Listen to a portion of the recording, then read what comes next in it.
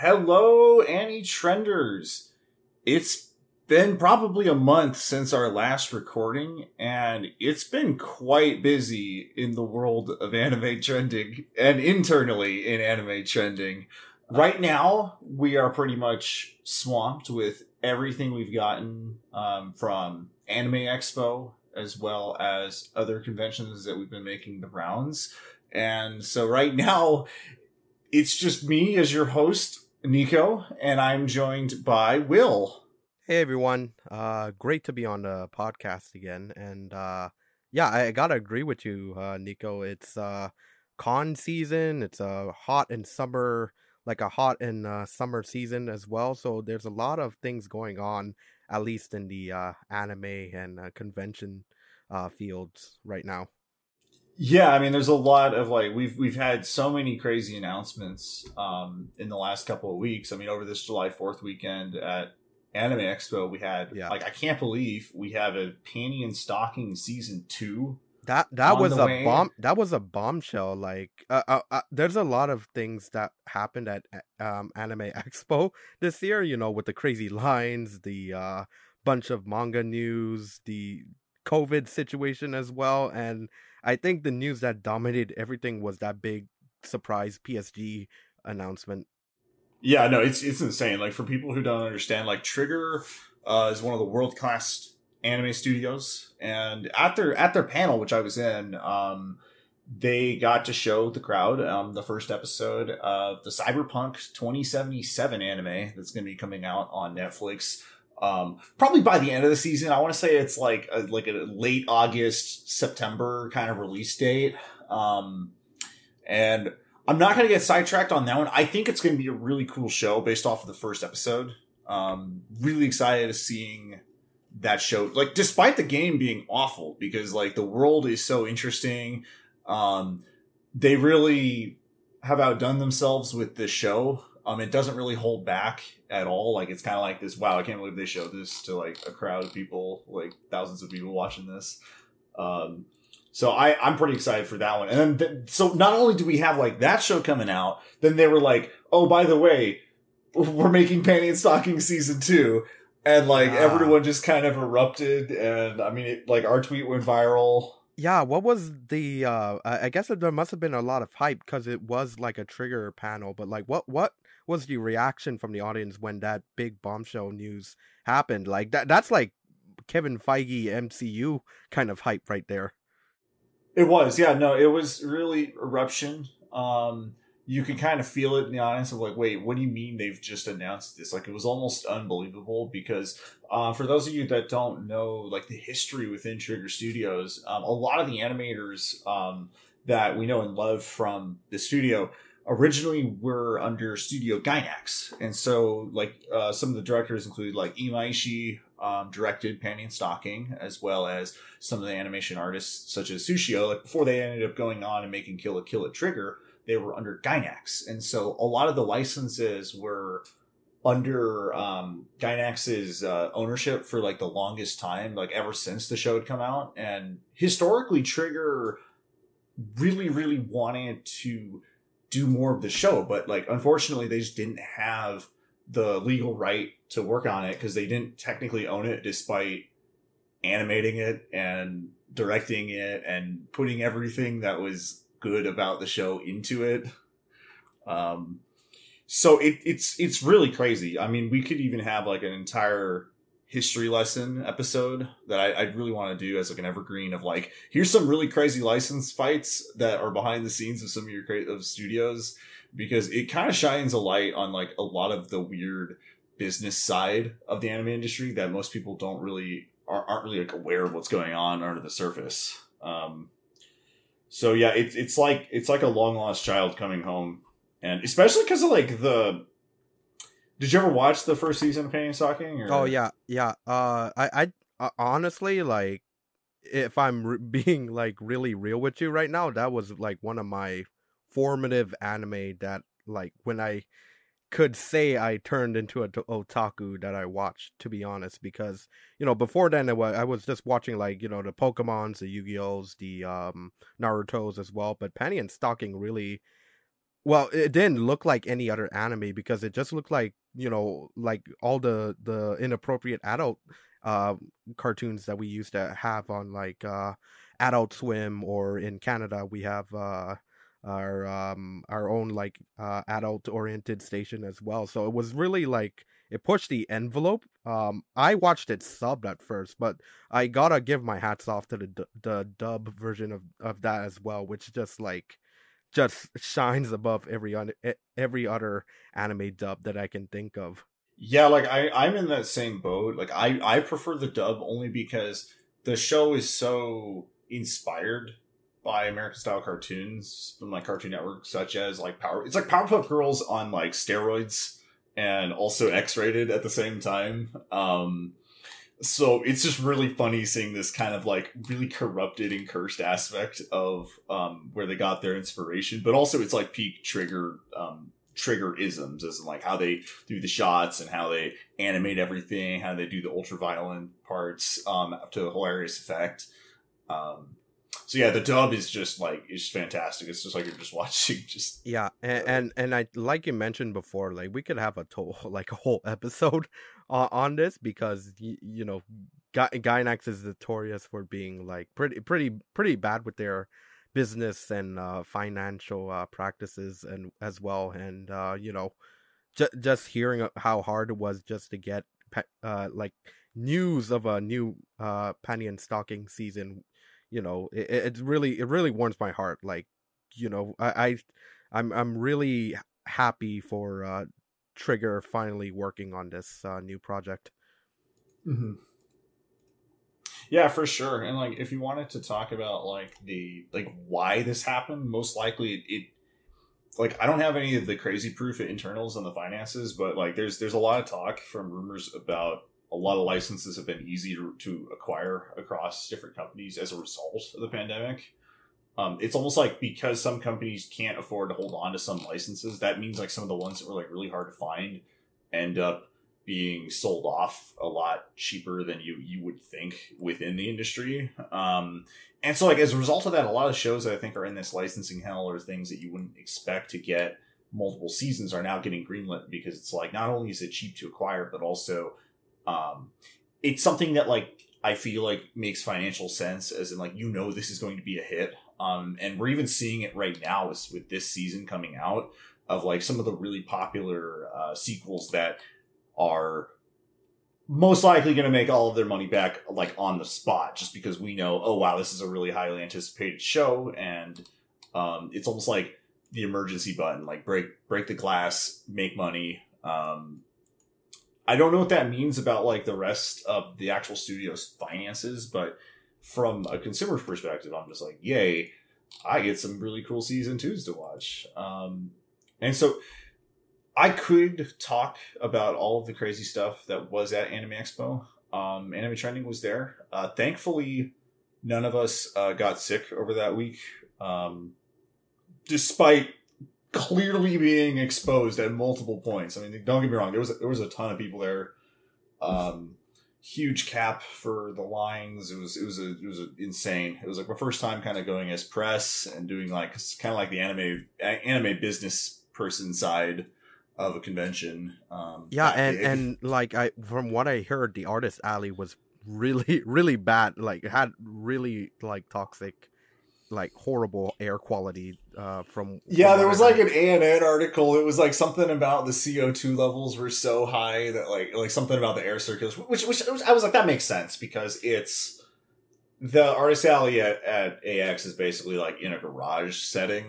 There's not really like a lot of air you're gonna get from that part. I mean, if it wasn't Anime Expo, that literally is just a parking garage. Yeah, and it is I mean, as much as it's fun to hear like about all the summer cons that are happening, there was AX, there's gonna Quack's at San Diego Comic Con right now, actually, I think, and Crunchyroll Expo's just around the corner. So, and even just last week, I was at Anime North, and just seeing I guess the positive is that seeing everyone, all the cosplayers, some old friends, like that's a good part of the con. But COVID's still kind of here right? And like we have to be kind of cautious about Yeah, like who you're exactly. going with for sure. Yeah, exactly. A lot of the nature of just kind of the world we're living in right now, you kind of have to make that public. Like getting into the public is like always you're always taking that particular risk, which is why you have to just do what you think is best for yourself and try to like keep yourself safe, keep others safe. Um, and yeah, I mean, like I swear, like going in there, like I knew even though like I had the right press badge to kind of get around a lot of the crowd, like I still was surrounded by a ton of people, which was pretty anxiety inducing at some points. Um, and again, it was like lucky none of us on the group ended up getting sick overall, which I was really thankful for because I know there was a lot of rumors from that. So that was not a very fun week after AX. Is like going on Twitter and kind of seeing everyone posting like, okay, if you were at my booth, then you got sick. If you were at this booth, you got sick. If like it was like, oh man, it was a nightmare. That I was kind of just like, okay, I'm going back in my hidey hole for a couple days. And, Yeah, like wait and the last thing you want as a giveaway is Concrud or Conflu from this year's AX for sure.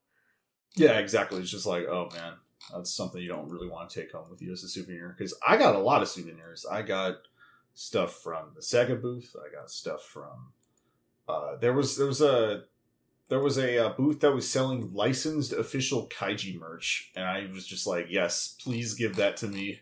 Yeah, that was the what that was the Denpa booth, correct?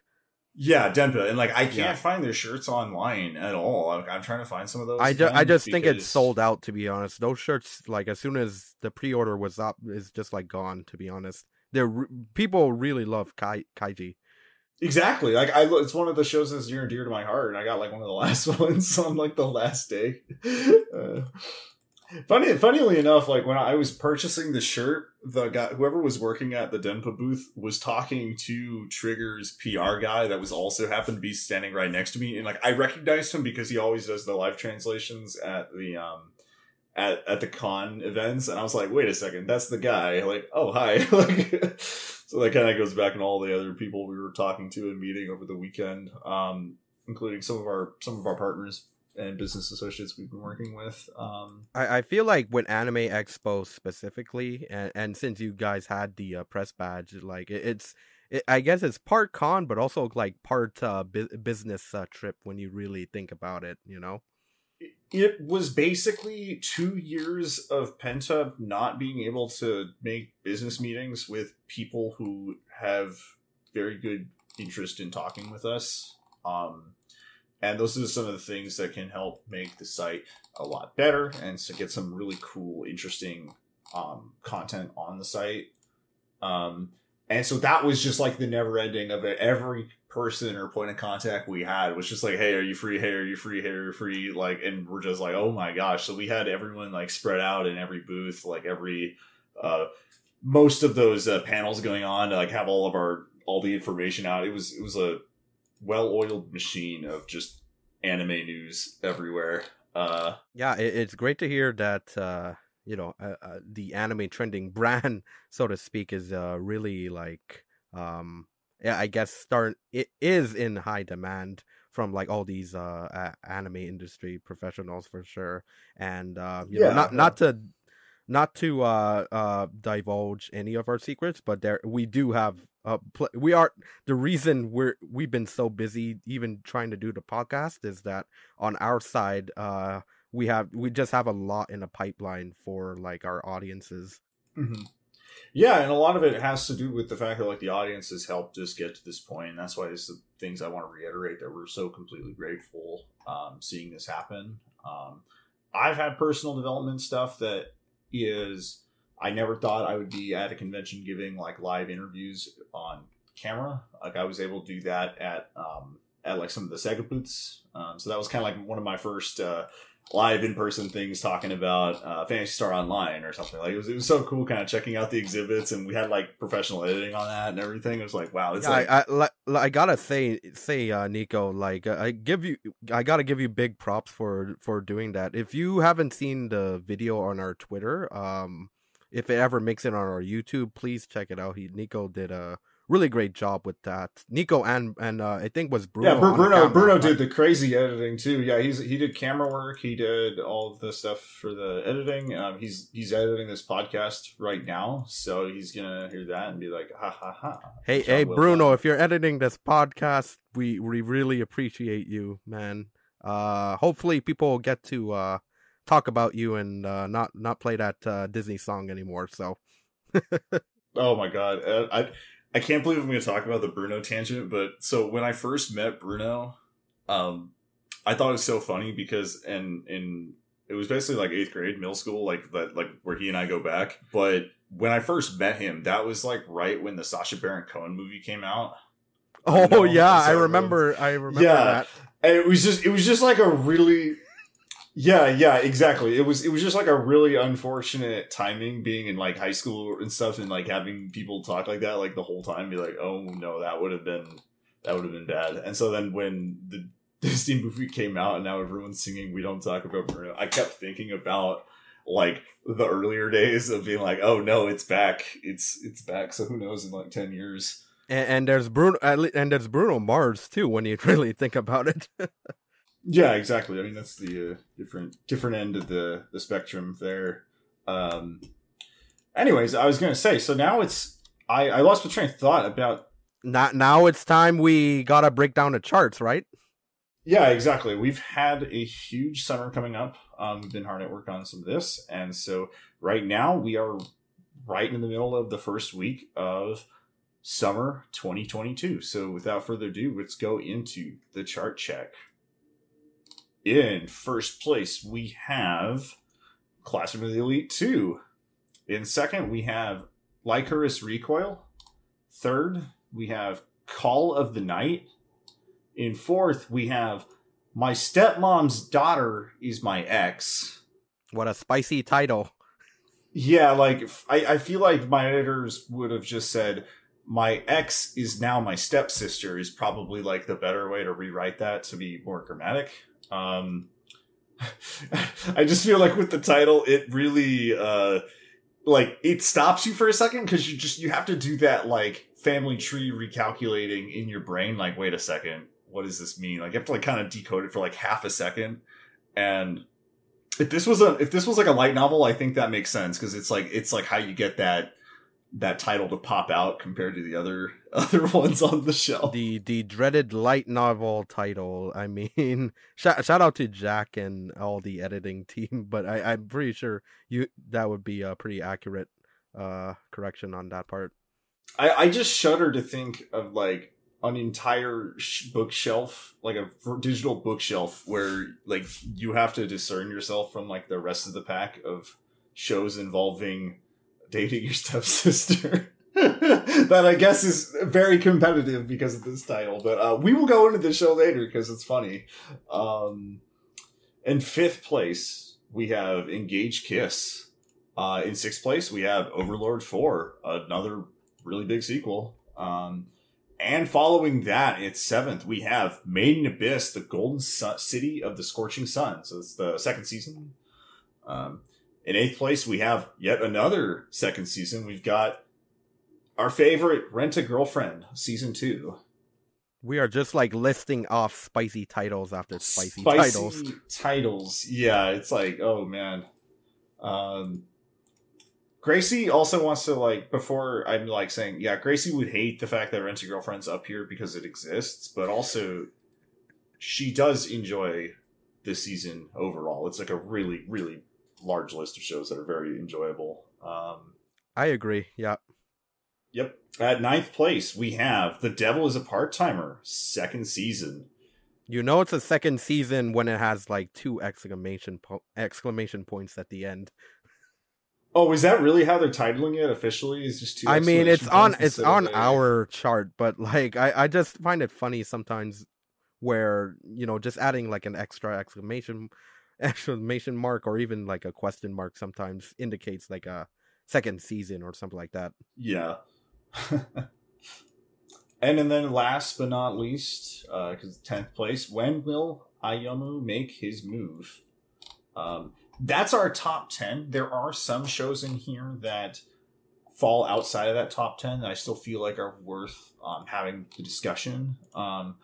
But right now, let's focus on some of the ones that we just talked about in the list. So the first one that I think really stuck out to both Will and myself, and pretty much everyone at Anime Trending staff, really enjoys Lycoris Recoil. Let me I have a quick question about the title. I mean, I pronounce it Licorice Recoil mainly because I feel like it kind of looks and sounds like licorice, but that just might be a weird thing on my part. But I actually was thinking that as well. Yeah, no, I don't think you're wrong on that. Like, well, for all the listeners, that will be the way I will be pronouncing licorice recoil. But you know, we've gone over the debate of pronouncing Spy Family versus Spy X Family, so I don't want to bring that up again.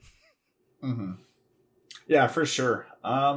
What is Licorice Recoil then? What is this show? I'd say it's like I wish I could give a detailed like plot, but I guess I'll do whatever I tell my friends to watch a certain anime that I do. Like I'd say it's like half slice of life and half like girls with guns story, if that makes sense, right? And surprisingly, those two themes kind of mesh really well together. I think it meshes well just because it's so like absurd that they're meshing together, because it's like it's slice of life, and also the fact that it's essentially a world where we have a counterterrorism force that's employed by high school girls. And I think basically like the first 3 minutes of the show like really perfectly encapsulate kind of the absurdity of the statement, but also does a hilarious job of like introducing this concept. Because you have like kind of like your first 3 minutes of the show, you have like the very typical shoujo, like, oh, I'm late for school, like almost like you're gonna run to school with like the toast in your mouth, like, but then like in the background there's all of these like crazy crimes that are about to happen that are getting foiled by like girls armed with like silencers, so they're just like they're like preemptively killing these people before they commit major crimes. Yeah. And so, like, I think, like, that was so shocking to me, and I was just laughing the whole time at that part. Yeah, honestly, like, the first few minutes of an anime should sell you on what it's really about. When it comes down to it, like, I kind of knew what this show would be all about, like, right when, like, I think the girl who... Let me talk about, like, I'm not good with names, but like the black-haired girl, one of the I guess main characters. First off, she looks a bit like, if you ever watched she looks a bit like one of the girls from Sound Euphonium, and like the girl from Kyo Annie anime called Hyoka. Like, she just really looks like the combination of those two. And like I laughed when she just like just blows all her enemies away just by shooting, just like shooting everything with her gun. Like I'm really a sucker for girls with gun shows, especially when it just goes all out like that. Yeah, especially because like the main story pretty much sets up. So you've established that the world has the secret police made up of high school girls that are spies, and they do stuff and they shoot people. And also Takina now has gotten kicked off of her force because she goes above and beyond in killing all of the terrorists in this particular sequence that had one of her, comrades hostage, but they still needed to get information out of those would-be assailants. So at that point, it's like she has now been demoted. She has been kicked off of her force, where now she runs into Chisato, who's the other lead, who is pretty cheerful, but also has insane amounts of skills. So like, despite having like a very cheerful nature, working in the cafe, being like generally very positive, bright, sunshiny, she's also like just as, if not more dangerous than Takina. Like, it's just, she's more satisfied with like serving treats and also being really good at like protecting her people. Yeah, I really love I really love like I guess what how they characterized Chisato. The big difference between her and you reminded me of her name now, Takina, is that like Chisato doesn't kill, but like she has the skills to just like wipe the floor with you if she wants to, right? And I feel like I saw that with the latest episode as well, where she just like just goes through and just like it ends the career of two other, I guess, terrorism operatives as well. So she's like, if she's not in like the best girl conversation this season, like I think I'd be close to rioting, to be honest. Yeah, because a lot of that has to do with, I think, the performance as well, where like it's very cheerful, but then there's those moments where she gets very fierce, but also is acting in kind of like a motherly tone. So it's really warm, but also very scary if you're like on that receiving end. Um, and then on top of that, we have all of the animation of like her dodging all of the bullets, and like it's so over the top, but it's hilarious in that way. Um, Well, like I think with anime, just high school girls doing like anything OP like that, like I'm not surprised, to be honest. There was a precedent for this for years, and I'm just like I'm just excited to see these type of stories just kind of come back in recent years, I guess. mhm. Yeah, no, I really enjoy it, and like I'm not really the type of person to go out of my way with every single one of the like cute girls doing cute things kind of show. That's not usually my bag, except for like stuff like K-On! I really enjoyed, but it's just so funny seeing the sequence. Because again, like they really go all out in like both areas of just like the cute, wholesome parts, followed by like the actual action parts that you're like, wow, I actually have some kind of depth to it. But it almost is like I can't tell if I'm watching something super serious and comedic, or it's just like one giant comedy like the whole time, because of just like the harder and more serious they play off the action bits, I think the funnier it is to me, just because of how it contrasts with like the earlier I got like the earlier sequences. It's just because of those first 3 minutes, I think that really sets the tone. Of like both ends of the spectrum that I didn't realize like could be mashed together in this way. Yeah, I feel like I think the reason why people like even I'm drawn to it is because it sort of like has a similar tone to Spy X Family when you really get down to it.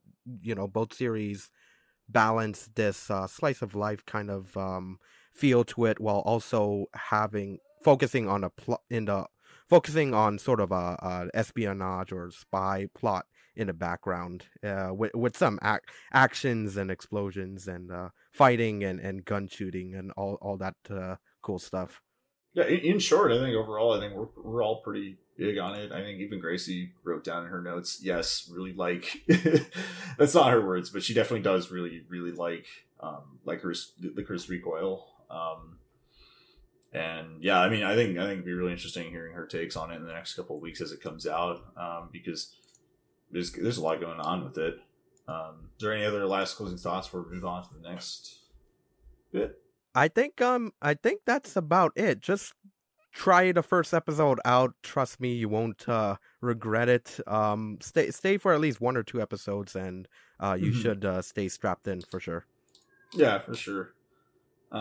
So next on the list, I'm kind of going down like based on the top 10. I mean, we could talk about Classroom of the Elite 2 like later, because I know that's number one. It's super important, big sequel. I'm not as familiar with it, but Will knows a lot. Well, okay, well, to be fair, we're both not as familiar with it as we should. Like I watched the first season when it debuted like way back when, but like I'm not like too much of a hardcore light novel reader, but I do have my I guess some quick thoughts on that hopefully we can bounce. Yeah, we can have quick takes about Classroom of the Elite 2.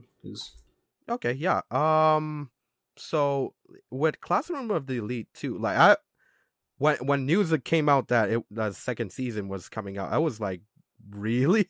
Because I think the first season didn't really impress me much, because it just like, if I'm being honest, like even though this is an anime, like I really could not buy into the fact that like real high schoolers would act this kind of like just act this like a whole different level of like cunning manipulative actions as they do in like Classroom of the Elite series. So I don't know, like what are your thoughts?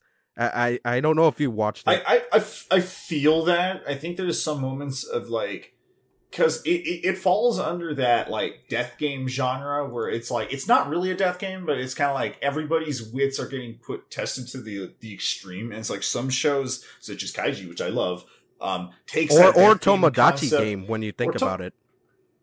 Yeah, like I feel like there has to be some level of like extreme duress that's making you forcing the characters to think like hopped up on adrenaline really quickly. It is kind of weird with like a high school setting because like I felt the same about Kakegurui as well, of like this gambling, like insane mind game things. Like it's almost like, man, this is a weird like high school setting to me, but it's kind of spun off in its own genre that like some people who like can't get enough of death games like will take what you can get out of it, because they are really fun to seeing them kind of like an illusion getting played on you in like the material as you're going through it. The mind game, I guess, subgenre in anime is like I guess there are stuff like that. It's usually part of like thriller or suspense anime, but with series like Classroom of the Elite and Kakegurui, I kind of like the latter a bit more, mainly because it's like it at least it distinguishes itself like from just like it's really kind of wacky premise, and just like all the facial expressions here. With Classroom of the Elite, it's very like grounded. The drama and the manipulation, it's all very subtle, and even with the main character, he's really subdued. He's not like the lead character from Tomodachi game. He's very like kind of blank slate, very in the background, but when he finds an opportunity, he will strike at it and use it to his advantage. So I guess that there's that appeal of the series, but aside from that, is like it's really just like watching really slow burning drama unfold. Yeah, and so for some people that's kind of like their thing with it. I know that right now there was like a couple discussions I saw about the overall visual quality between season 1 and 2, particularly in the animations. Some of the consensus I saw was like some of it is a little bit down from the previous one, or maybe it's just not as up to par. I don't know how big of an effect that has when like a lot of the appeal of the show is like in the actual like mind game part, because it's kind of strange that like that is like what I've seen in discourse, but like still this is like the number 1 show for the week. It could also be just because of the fact that it may have came out a lot like earlier than some of the other ones, because I thought Licorice would have been first for sure. I think it's also, I think Classroom of the Elite has a dedicated fan base, but I have seen like reaction to it being number 1 not being like received too well. So like I think there's a contingent of like our anime trending audience that would rather see the show, the second season, unthrown. But I will say the latest episode of the second season is pretty intense, and like there are scenes where I think it is kind of visually striking as well. So that might have it going going for it throughout the next week for sure. Okay, yeah, for sure. It sounds like a lot of people are gonna try to take that first spot. Another one that I think has a pretty good chance of getting up there. At number 3, we have Call of the Night. I really enjoyed the show a lot more than I thought I was going to. I think the show really oozes this aesthetic, and just has just like a wonderful visual and sound design that is so hard to describe on like a podcast format. I want to just pull up like, here's some screenshots I took, and like, look how beautiful this is, but now watch it move and watch how the sound plays into it. But yeah, really great show that's built on aesthetic. It's about a guy who's living an unfulfilled life that decides, hey, I'm gonna just not sleep at night. Where he then wanders around in the streets at night until he runs across what he later finds out to be a vampire and that vampire also finds out that he's got some pretty tasty blood. So not only is she Nazuna really enjoying his tasty blood, but she also wants to show him kind of like the way to really live his life. And by that, it's almost like kind of like set your inhibitions free and just really let loose, because the only reason why he's not able to sleep at night is because he's not living a fulfilled life during the day. And so like a lot of the themes are about losing yourself in that moment and kind of like getting whisked away. Like it's almost like Magic Carpet Ride kind of aesthetic. Like do you know what I'm talking about? Like kind of like the Mm-hmm. Yeah, I think it's I'd say it's if you ever listen to city pop music, like I kind of get that city pop kind of night jazz feel to this anime. Like and even the opening and ending theme songs are pretty like night sounds very like nocturnal as well. Like it really matches the theme. Yeah, like sure. The night being a night creature and just kind of like living loose. And it's so funny because like the ending song is also called Call of the Night, but it came out first by a band called Creepy Nuts. Great name, by the way. Great name. Right? Great name. Very, very striking name. So the manga got its name from the song. So it's kind of interesting seeing it come full circle, because the manga is originally named after this song, this really jazzy night song. Very striking song. Really, really recommend go listen to this, the opening and endings. And I think in the first episode you get like a really good emotional peak with him kind of getting whisked away at night through the to that song. I thought that was just such a really cool sequence. My one concern is like I hope that there's more going on to it in like from the third episode onwards, because there's a couple cast characters that we haven't seen yet. And I'm hoping that we didn't just get to this emotional climax like from like the very first episode, because it's a really big peak, I think, for the show.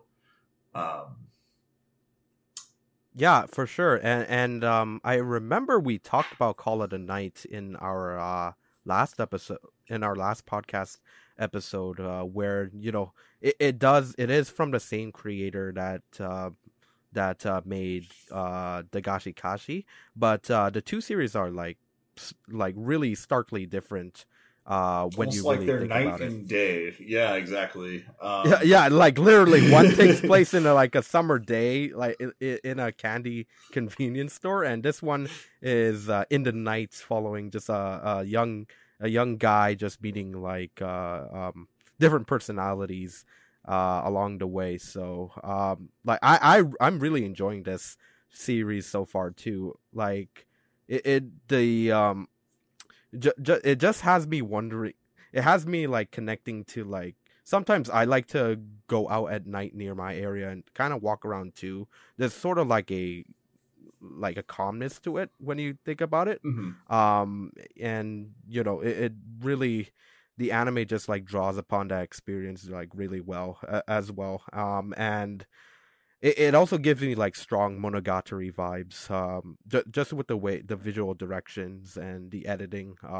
It's the same director, I think, right? Yeah, like visually same anime director. Yeah, and I don't know, like I'm just a sucker for those anime where it like it's just a guy, it's just the one character you see. There's no like other people in the background, and then there's just this one other character, usually a girl, and it just the story just centers on them and just focuses on them for like a good amount of the episode. So I'm like really the wit and the banter. They really like yeah. It really grips your attention because it kind of goes back and forth. And I think what's so interesting in the main two leads dynamic is like how much of it is like Nazuna showing him how to live, and also he's kind of teaching her some things too that she didn't realize. So like there's kind of moments I find that's really cute where they're both getting put off guard for different reasons in the conversation.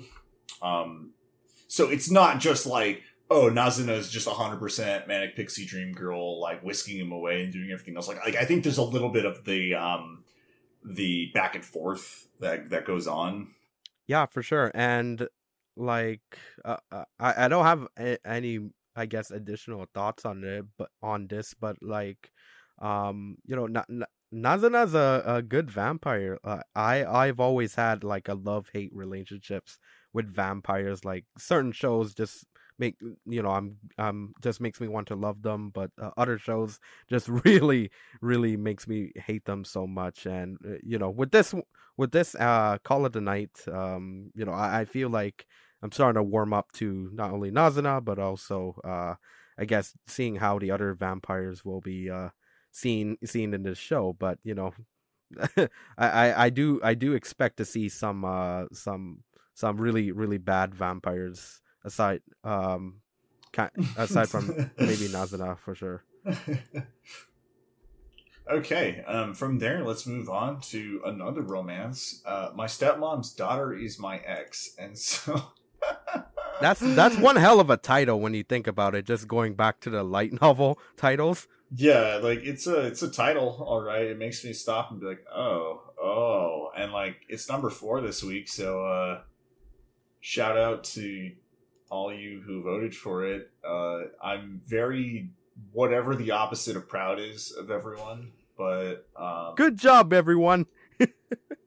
Not, but actually though, like it's not unwatchable, to be honest, from my perspective. Like that's my stamp of approval. Only because, hear me out, it's not as, I don't know the right word. It's not as like depraved as I thought it was going to be based on the title. And that's just because I've been desensitized because we've had train wrecks such as Domestic Girlfriend that not only has the same situation of, oh, my parents got remarried and now I'm dating my stepsister and now we're actually living in the same house. Because Domestic Girlfriend kind of goes like that next step further by not only having like one sister, but also a second sister that's also the main character's teacher that also like is interested in him, and like it's just like this whole like love triangle cheating train wreck. This one is a lot cuter in the fact that it's kind of they dated a little bit and they're very familiar. And so it's like the tension of trying to like explore that space of now it's like, okay, we're still kind of close, but we don't know how to like navigate this weird new setting. Yeah, and let me tell you, Nico, I've lived through the Oreimo and the Eromanga Sensei eras, so like these type of series where it kind of skirts the line between like incest and romance, like I'm also kind of desensitized to it, and like that's partially why I think the series is really just okay. But I remember there are moments in this show where you know, it does give you a bit of pause when you really think about it. Yeah, like I'm gonna get skewered for saying this, but it honestly has the same initial appeal that Kaguya has, because they're like both clearly still like each other, but neither of them want to admit it to the other because of this weird power dynamic that they don't want to talk about. It's just weirder just because it's now like applying that kind of concept to like a step sibling dynamic. But again, it's like it really like makes some of the sequences kind of funny, and then it's like it is cursed, but it's definitely like I think someone's guilty pleasure for the season. So maybe I'm too harsh on people for it. Yeah, a guilty pleasure is an apt description for it. To be honest, like I feel like I'll probably label it as such because like I'm kind of like just enjoying it in a like popcorn drama kind of way. So I'm just like I'm gonna keep my eye on this show and just see, like, I don't predict it's gonna get depraved, but like I've been wrong before. You just never know. Yeah, no, it's on this list. This is a guilty pleasure, but I'm gonna skip Made in Abyss for 1 second, but because Rent a Girlfriend season 2 is just guilty. I hope you feel guilty about Rent a Girlfriend season 2. I have to get that off my chest. Not a lot of development between the characters as it goes, and like, let me say, oh boy, the manga has some. Okay, I just remembered one chapter that one of my friends showed me from Rent a Girlfriend, and I'm like, oh, I don't know if that part is gonna get animated yet, but man, that author has some issues. I know exactly what you're referring to, but I don't know if it'll get that far, to be honest. Just I've read ahead of the manga a bit, so I kind of know what's gonna happen. But I think like with Rent a Girlfriend season 2, like my goodness, like it's there's like two camps to this anime. I feel there's like the camp that's like really like is into it, will stand like one of the four female heroines. By the way, this is a shout out to Neil, but Chizuru is still best girl. Take that, Neil. But like I'm really, there are moments in the manga, I feel, where like I feel like the author does some of it is good, but you know, obviously, like with the romantic progress, there's unfortunately it's often just like it's just stalled a bit, just I guess just to keep the manga going. If you kind of agree with that sentiment as well. Yeah, it just gives me the feeling that like there's not much progression week to week, like, but like some of the romance stuff, like it's like a bigger problem, like the romance genre, where the person who wrote it now just realized they struck gold, and now they don't want to end the show in any way. So the solution is just to never progress your characters in a romance show. This is where you get like those types of fans that like freak out and cheer when it's been like, I don't know, like how many years and how many 100 chapters, and then the characters like finally hold hands, and you're just like, yes, this is what I wanted. And it's like, oh, there's some really long build up that I feel like it just ends up being like really starved in the story. But it just kind of like it's okay. I mean, I'm not as like outspoken about Rent a Girlfriend, I think, as other people within the staff on it. But I know that there's like a lot of subset of people who like really love the show and really hate the show, and it's so funny seeing it. So I'm kind of looking forward to like just seeing the sparks fly on Twitter. People are just gonna. It's just very cursed. It's a polarizing show indeed, and like I'd say I'm on the side of like I'm enjoying it, but you know there are like people like Gracie, for example, who just like really do not like it.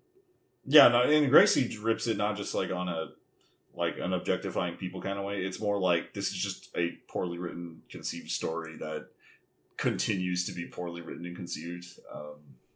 Like as it goes, it's just like like that's where I'm just like, you can't keep getting away with it when it happens. But I digress. Let's talk about shows I enjoy, such as Made in Abyss season 2 is coming out. And by enjoy, I mean I don't know if I enjoy it. It's very horrifying to me, and it's got some pretty gnarly parts coming into season 2. It is a not for the easy stomach. I'm like, okay, so with Made in Abyss, like I've seen season 1, I've seen the movie in between, and I'm like, I've just watched like the recent episode of the second season, and I'm Nico, like just take this in when I say it, like I'm 100% convinced Made in Abyss is like also not only an action fantasy series, but also just like a David Cronenberg body horror, body horror movie. When you really think about it, it's just like, parts are getting ripped off. Like you just hear really really squishy sounds that are like unpleasant to the ear, and like you just see like the visual, like the different imagery is just gonna burn into your minds for like I guess the rest of the night, or maybe even the week, or forever, if it even goes that, like, yeah, or forever. Yeah, you might as well be going to therapy after. And even with the recent episode, like I won't go into details, but it gets really like really really really it was just really disgusting. funny when like people were watching the most recent episode, and then they were like, okay, pro tip, don't have anything in your stomach at this timestamp. And it's like, oh, that sounded don't eat anything while watching this. You don't eat anything. You're not gonna. It's like, oh man, that's some. It's like at that point I'm like, oh wow, you've got me interested now. Like, how bad can it be? I'm just like, that's how they're gonna get me. So like, I'm waiting to like kind of get this all in like one go to get into the right mood. Like dark room, all isolated. That's like peak horror time. Because I feel like even like the first season, it kind of hides the fact that it's got so much body horror going on in the concept of the show. Because like the intro is a lot more cheerful, like triumphant, adventurous, and like season 2, the OP like radically changes from like, I guess, from the style you see in the first season. Like there's a little bit more emphasis on like there are some really horrible things that are going to unfold on the screen. In the visuals. Yeah, and like I don't know if I call these if I spoiled it myself, but like for what I heard about this arc in particular, there's gonna be like so there are like all the characters, I guess Rico, Reg, and was his name Reg? Yeah, I think so. Yeah, and, Reg, Reg. Yeah, and Nanachi, like they come across this like I guess village full of like small wriggly creatures, and let's just say like there's a lot of things as you can expect from encountering small squirmy wriggling creatures. Let's just say that you can expect there to be some sort of like nasty things gonna. I was about to say unfold. like I can't think of anything that's like small and wriggly that I enjoy except for like Mexican jumping beans. Those are kind of cool. I gotta. So unless they, yeah, though they're little tiny beans that like they have, they're little tiny worms inside of them that like they'll rattle around and kind of move on their own. Oh my god, dude! Okay, yeah. So like, wow, they are kind of creepy, but like from the fact that like from most people's perspective, you don't realize that there's like a tiny worm inside of it. It's just a bean that's just jumping around. You're like, oh, that's kind of cute. So unless they came across a village of giant Mexican jumping beans, it sounds like they're in for a really bad time. Yeah, I mean, like, when you really think about it, they're venturing deep into like an unknown abyss territory, and like I think you can expect to see some really weird stuff as you go deeper into the planet. Like, just think about all the weird stuff that like divers have encountered like deep in the ocean floor. Like you never, just so like foreign, like your brain doesn't even know how to comprehend it. That's creepy in many ways. Very Lovecraftian stuff that you can expect to see for sure. Well, on the more positive note, if we're going back to the season 2s that I'm like incredibly excited for, Devils of Part-Timer season 2 is out, and I really like that first episode. After that I'm done recording, I gotta watch the second one that just came out too. Very comfortable return to form. We got basically the devil and his sidekicks are now still in their same situation. They've been reversed isekai'd from the world of onto Entree Island. Is it Ante I Island? think it's Ante Isla. I think Ante so. Isla. It's like island, Isla, Isla. It Ante, sounds like yeah. I just keep wanting to call it like Entree Island just because like Satan is now working in fast food to try to survive in this world. He's working at an off-brand McDonald's that I can't remember if it was McDonald's or yeah, McDonald's. My bad. Whack-Donald's is from Watamote, I'm pretty sure. Yeah, because I went to Evan Minto's anime. Yeah, there's a lot of variants of the McDonald's ripoffs. Yeah, if you want to find all of the anime ripoff McDonald's clips, there's Evan Mintos of I think does Anime Burger Time as a panel, and like he does kind of like we've talked about this like once or twice. But yeah, it's like basically every anime burger and or scenes that feature burgers gets shown in a clip show style format. Some of it's like Whack Donald's or Mob Donald's or Meg Ronald's.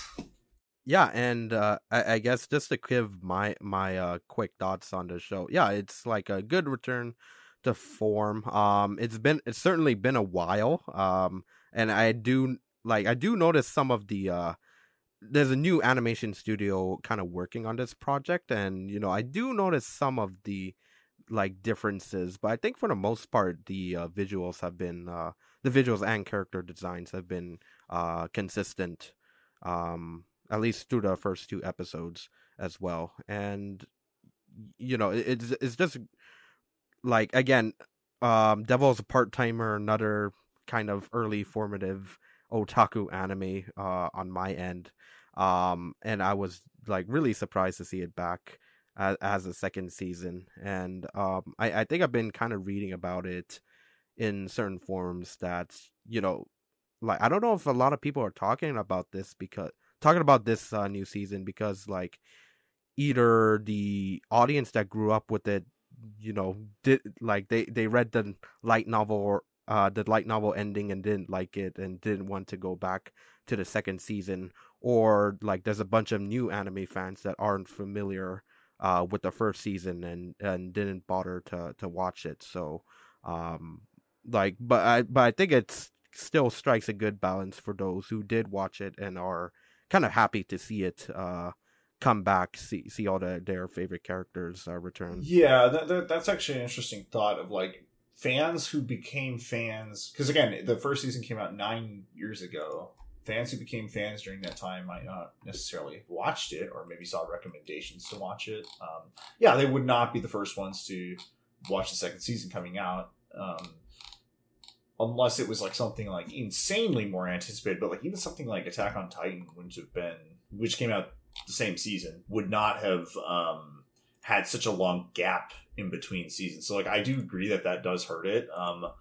I don't think it's necessarily like the visual style differences really should be affecting the score overall.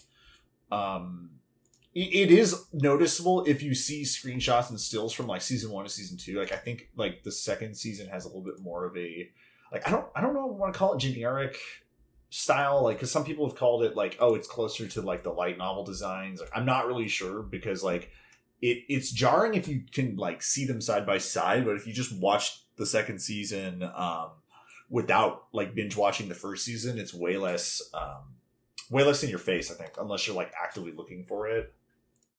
Yeah, I'm not like expert in this field, but the changes are very subtle as they should be. So you wouldn't like even for OG fans, like the casual OG fan, they I don't think they would notice much of a change. It's not like if I remember correctly, the latest like season 4 or 5 of like High School DxD was like really like different from like the first 3 seasons, and that I think season 4 of that anime was kind of designed to resemble closer to the light novel illustrations in that series. So I kind of feel like there's some similar thing happening with this series with Devil's a Part-Timer as well.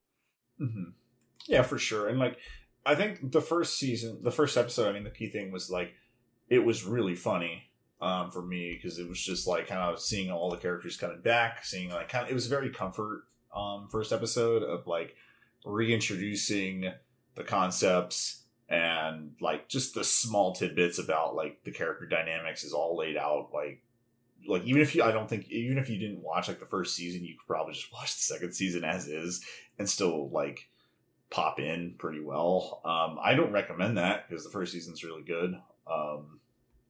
But it was like you had this hilarious dynamic back, and then you have a new character thrown in at the very last second because you have Satan, who's from the island, and also Emmy, the hero, who previously tried to murder him multiple times because, you know, she's the hero and he's literally the Lord of Darkness. And so now at this point, they were on like much cooler terms until now. The first episode ends where there's a child that comes in from a portal claiming to be the daughter of Satan and Emmy together. And so now all of their dynamics are like completely destroyed. Like Emmy hates him still. Like he's kind of like, oh God, I hate him so much because, you know, he's Satan evil. And so like her soul leaves her body just for even the thought of like having a child with Satan. Ashia, Satan's right-hand man, also has his soul kind of leave his body because he's like, I've been so loyal to you and like, I've been your tactician forever. Why would you keep this from me? Chiho is like heartbroken because, you know, she loves Satan more than everyone else. And so now it's like everyone at this table who's just learned this news has just been completely devastated in like 5 seconds. And like, it really makes it kind of hilarious. Just seeing everyone just like scream for like the five minutes at the end, and everyone's kind of like it's pretty witty too. Like everyone's got their kind of like chaotic and sharp tongues talking to each other. Yeah, and it's very I guess might be a bad example, but it's very like latter half late season sitcom-ish kind of feel. Like, you know, whenever like a sitcom has low ratings, they always like introduce this new like younger baby character. Just I was gonna say, yeah, it's up. like the let's throw in the baby. Like it gets me that weird like thoughts of like the really awful like Fairly Odd Parents era where they're just like, yeah, let's throw a baby now. Yeah, and you're like, what? Like, yeah, but I feel like, you know, unlike those where you kind of know they're just doing that just to mix things up. For here, like the kid's name is Alice Ramis. Really tried to say that 5 times fast, but I feel like she's gonna be a big important part to the story overall, and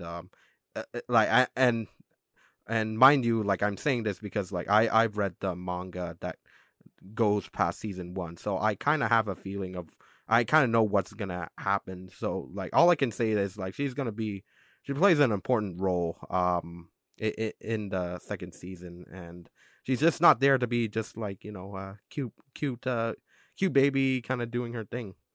Yeah, and I mean it's I thought the first episode was pretty funny overall. I mean, we had other areas where they're fighting a cockroach and it's so scary, kind of seeing demon generals brought to their knees at a simple thing. The funniest thing about that scene was just them not even saying it was a cockroach, but just saying their Latin. They have to say their demon, their demon Latin scientific name because it's too scary to say the word. And anime cockroaches always get the I guess the censorship. So, you know, maybe in a Blu-ray they might uncensor those cockroaches. But I think even the censorship is like just part of the joke too. It's like it's funnier with it being censored because it's like too scary for television. Like it's like, oh, that's like why? But also like I get it, but also that's funny. Imagine censoring a cockroach. So yeah, I enjoy it. It'll be a good show. Look forward to it. We're like approaching the hour mark, and there's a couple shout outs. Where I don't know if we have time for some of the other ones, because I know there's outside of the top 10, we have something like Uncle from Another World, which I think is just out on Netflix now for the first episode. Yeah, I just recently caught the first episode on Netflix because they like to delay the premieres a bit. So like all like I know you haven't watched it, Nico, but like all I can say is like imagine like I don't know even if this is accurate, but imagine like if a reverse isekai like played out like in Mystery Science Theater 3000 episode.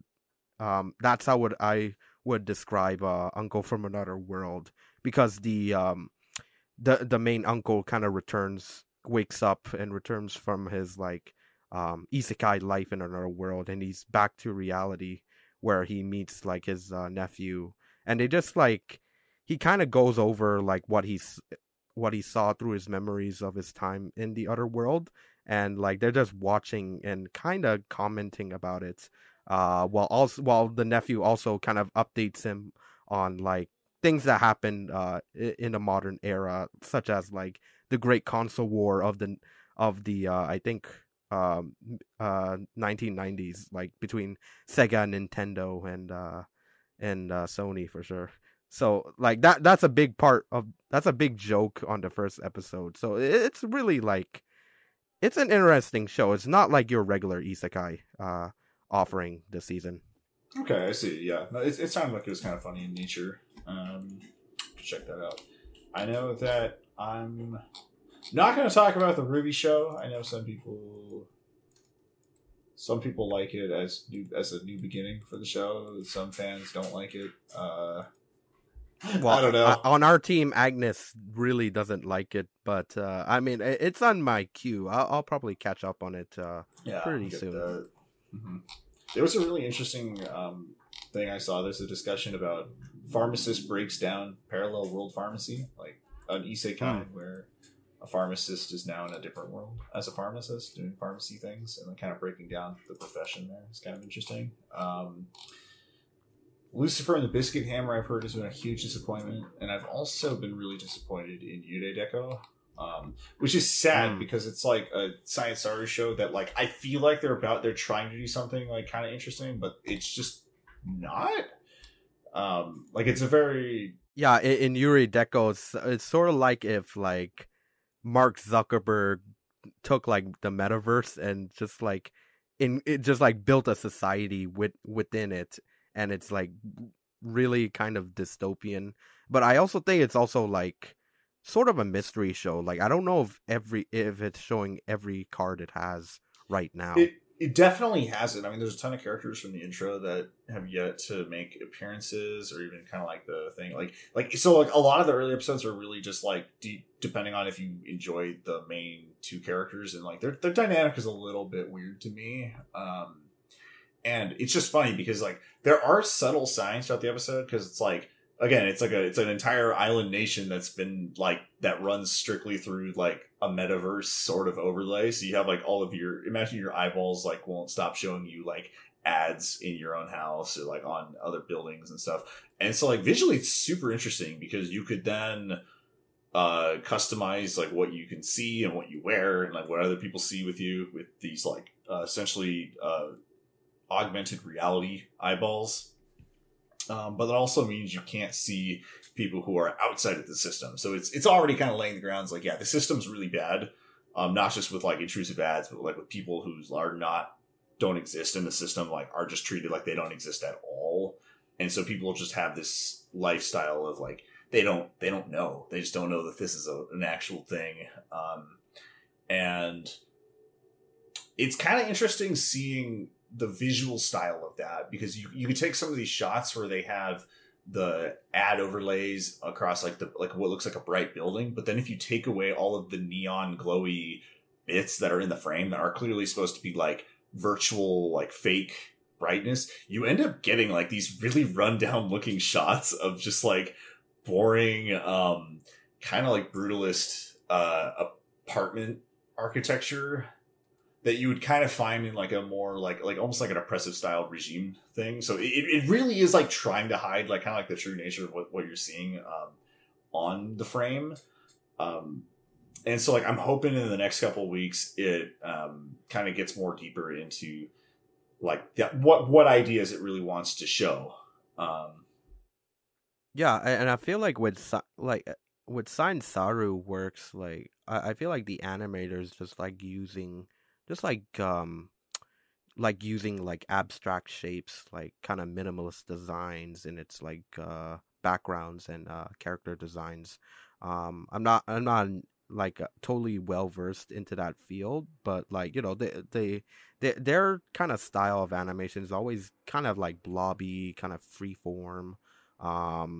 Like it's very like Masaki Yuasa, when you really think about it, even though I don't think he's involved in the show, but like you can kind of see like they have a style yeah, to whatever he's not involved in Yuri Deco, but I mean, people really are inspired by his art style. But yeah, Unknown Choi's primarily, I think, producing this one, as well as different director. Director is Tomohisa Shimoyama. I don't know if this is like his first major thing. I gotta see if like he's worked on some other stuff, because it's so funny because I see him. He's like done some key animation for like Summer Wars or, Yeah, I gotta say, Yurei Deco does kind of like remind me visually of Summer Wars, just like that vast like internet cyberspace that I think they kind of you can kind of see it in how they kind of present this futuristic society here.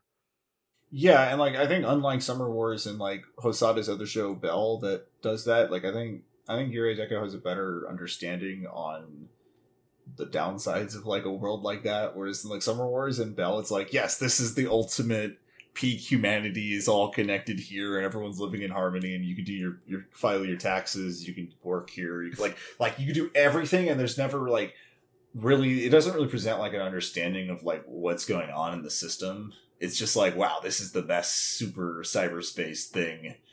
And it's very surface level. It's yeah, like when just going back and thinking about it, it's like it's kind.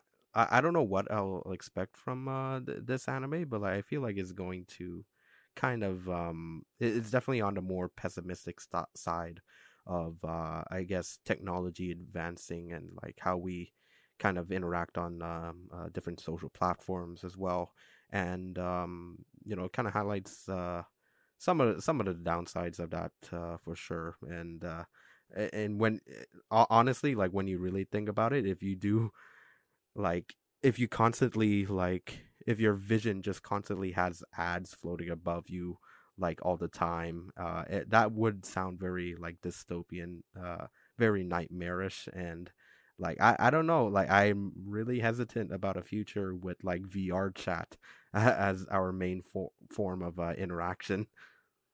Yeah, that's not a world I want to be in. That's pretty bad. Yeah, because like the main issue is like a lot of these concepts have been done in like other media as well. So it's like I really wish this was like a little bit more original on that realm. Because it's not very subtle in, I guess, the message. Like I think the shots are a little subtle that are kind of nice, but like there's not like it feels like I have to dig really really deep in order to like try to pull something on here, and like that's just probably because of the Science Star reputation. Like I'm expecting something like really really good and well thought out, and even like last season or whatever season when we had the Heike story, which was fantastic. Mm-hmm. It's a little like it's just very unsubtle about like what's going on in some of the ways that I'm like, okay, I get it, and I'm hoping that like the mystery kind of plays out a little different, or maybe has something else going on with the show, because I can kind of see where it's going, but it may need a few more episodes for me to like be more definitive on it. It's definitely an under the radar show. I guess just to wrap things up, it's like even the marketing was pretty like minimal, just leading up to it as well. So but I feel like it's worth just sticking around and seeing what kind of unfolds from, I guess, the sort of overall mystery. it would just be really ironic if this is like a show where the actual animation feels like it's trying too hard, where because like the entire show itself, like the message is about a society that really is favoring style over substance, and it'd be kind of funny seeing the same show also kind of favor the style over the actual substance of. But we'll have to wait and see. We'll have to see. Yeah, at that point, I'm.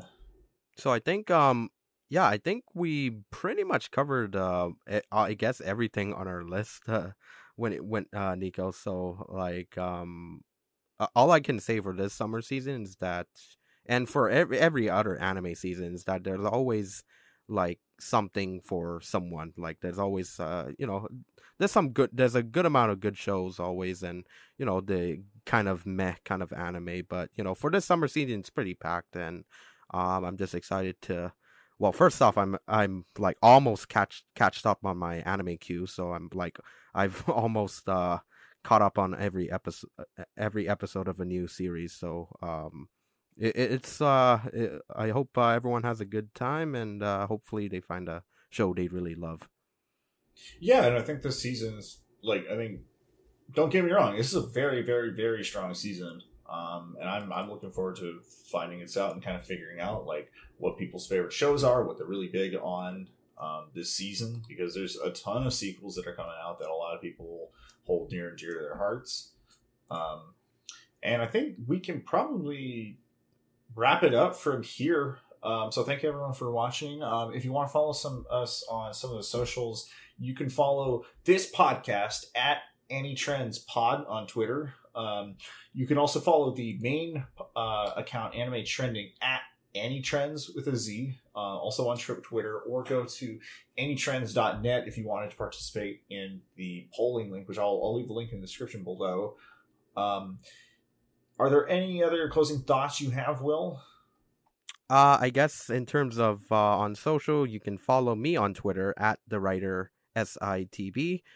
You can also check out my regular news reports and different news coverage for a lot of great things coming down in the pipeline on our end later on. And follow at our main AniTrends account. We're closing in hopefully on like a million followers soon, so hopefully we'd really appreciate your support, and hope you can follow us there. Yeah, and in the upcoming months, you can also catch me at Nico at AniTrends, at Nico the Neko, also on Twitter. The key thing is that we will be at, some of us will be at CRX, Crunchyroll Expo, coming up at August 4th through 5th, whatever that weekend is, in San Jose.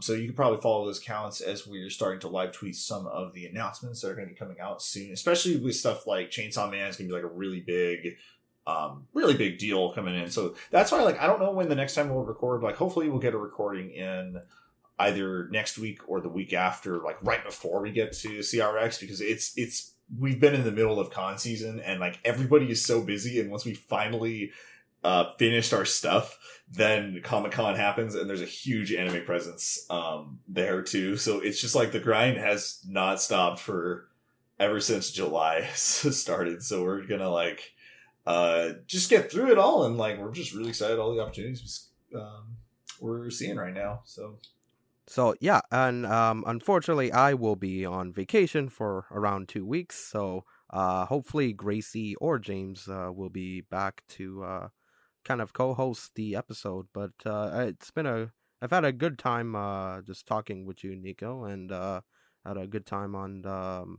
this breaking down the summer season overall. Yeah, it's been great. I hope everyone has a good time.